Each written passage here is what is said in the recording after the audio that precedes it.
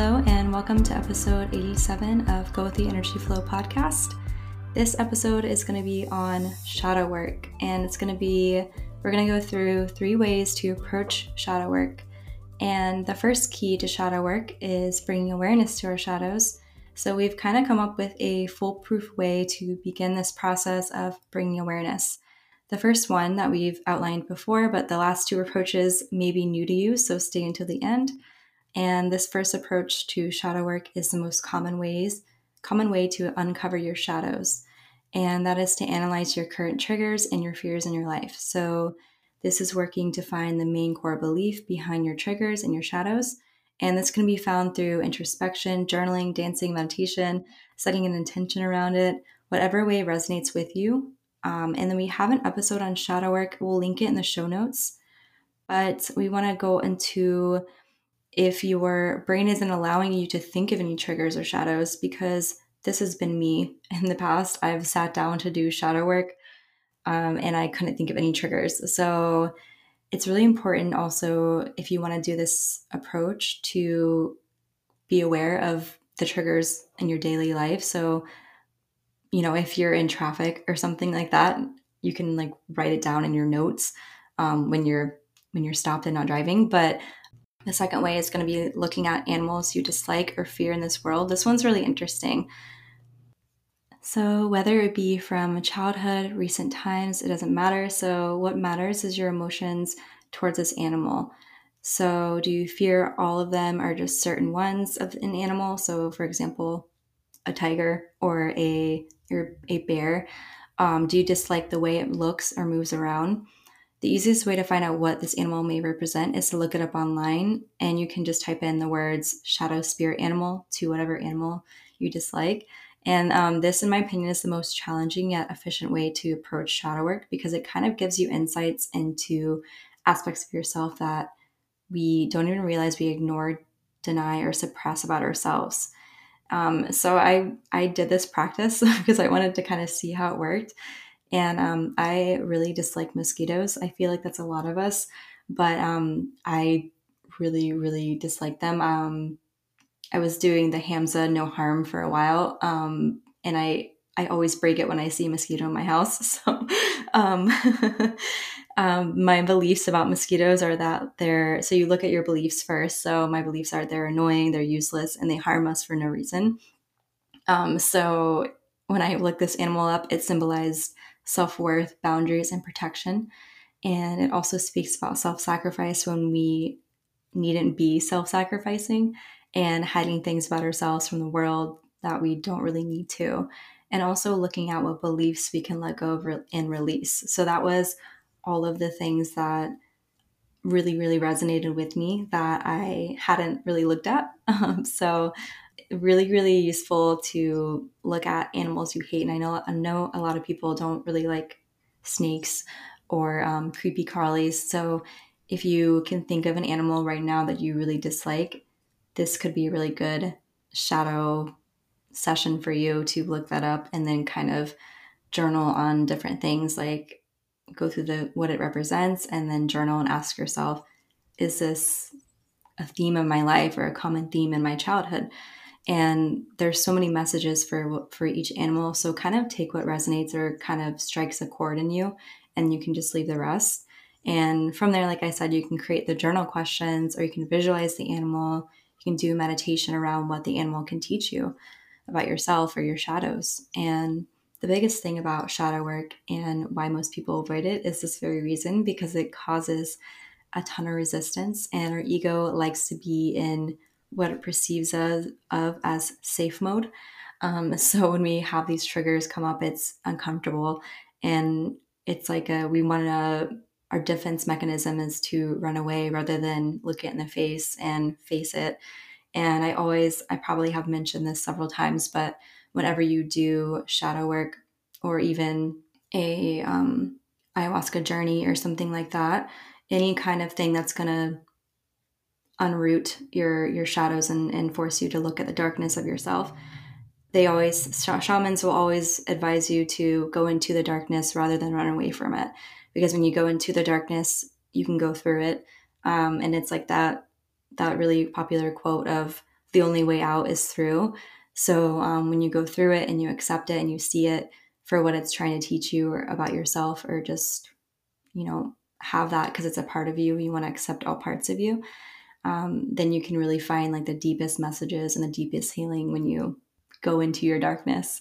And when we do that work, we integrate the part of ourselves that has been suppressed or denied or ignored, and we become a wholer and a truer version of ourselves.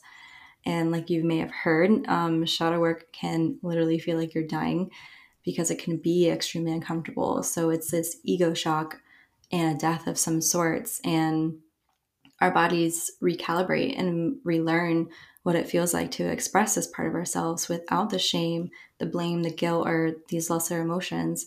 And then that's how we heal.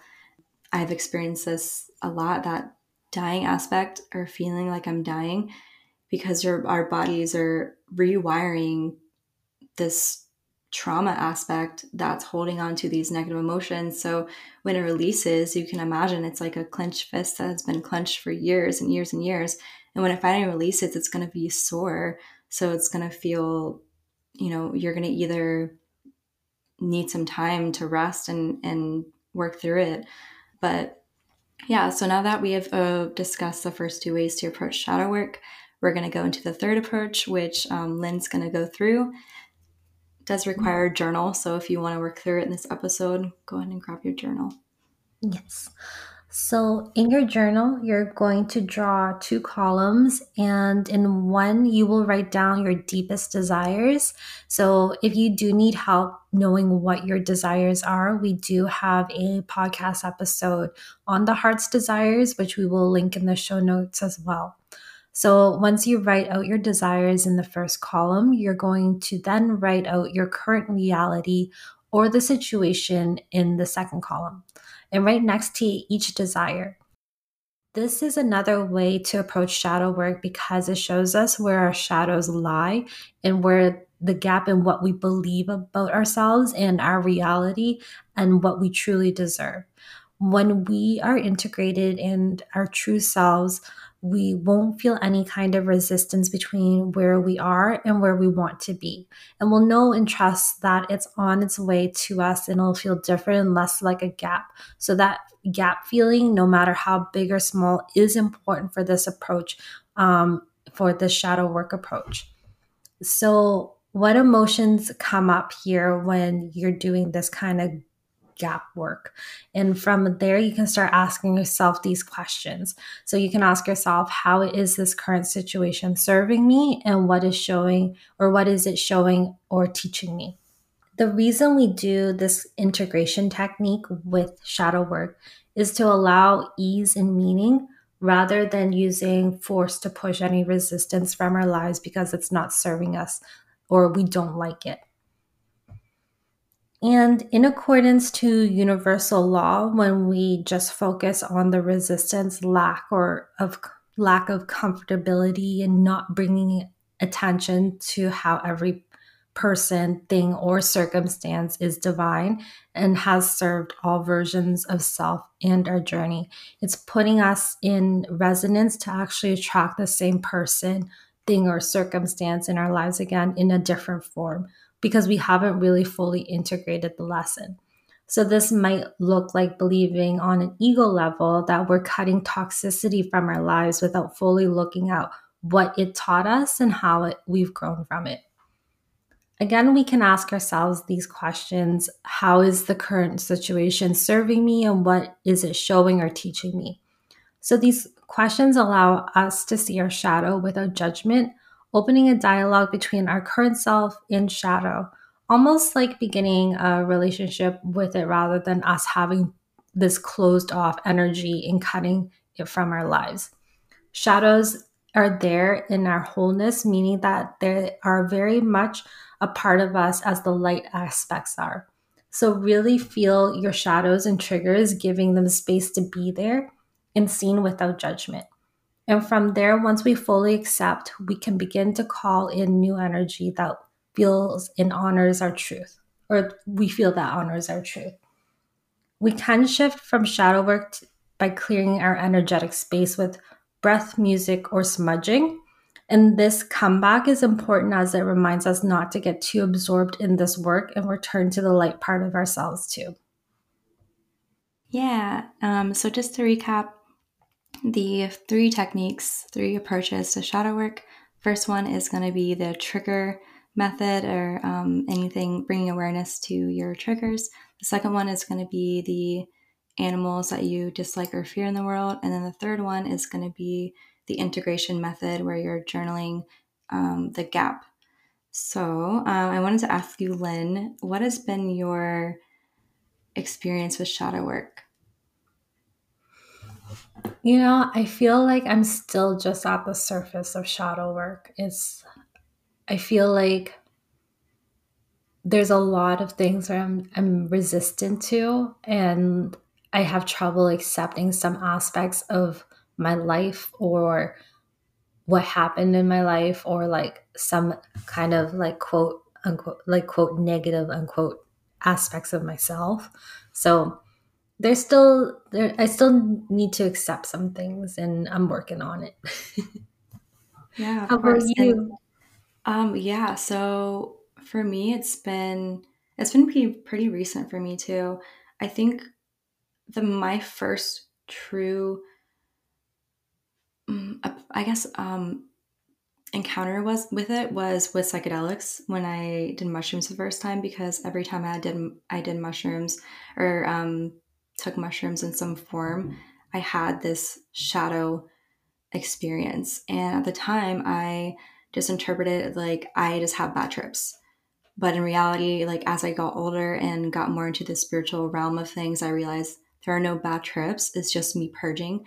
And it's a form of shadow work, which happens when you consume something that's very high vibrational in your body. It's like pushing out things that aren't in resonance with that. And that's what ayahuasca does as well. It's purging out all of the lesser, denser emotions that have been suppressed and ignored. So my experiences with shadow work have been mainly on psychedelics, but very recently I have been working through them without the psychedelics, with just, which is honestly, in my opinion, it's hard for me to go deep at this moment, just because it's so, it's almost like the psychedelics force you, not force you, but they really put it in front of your face.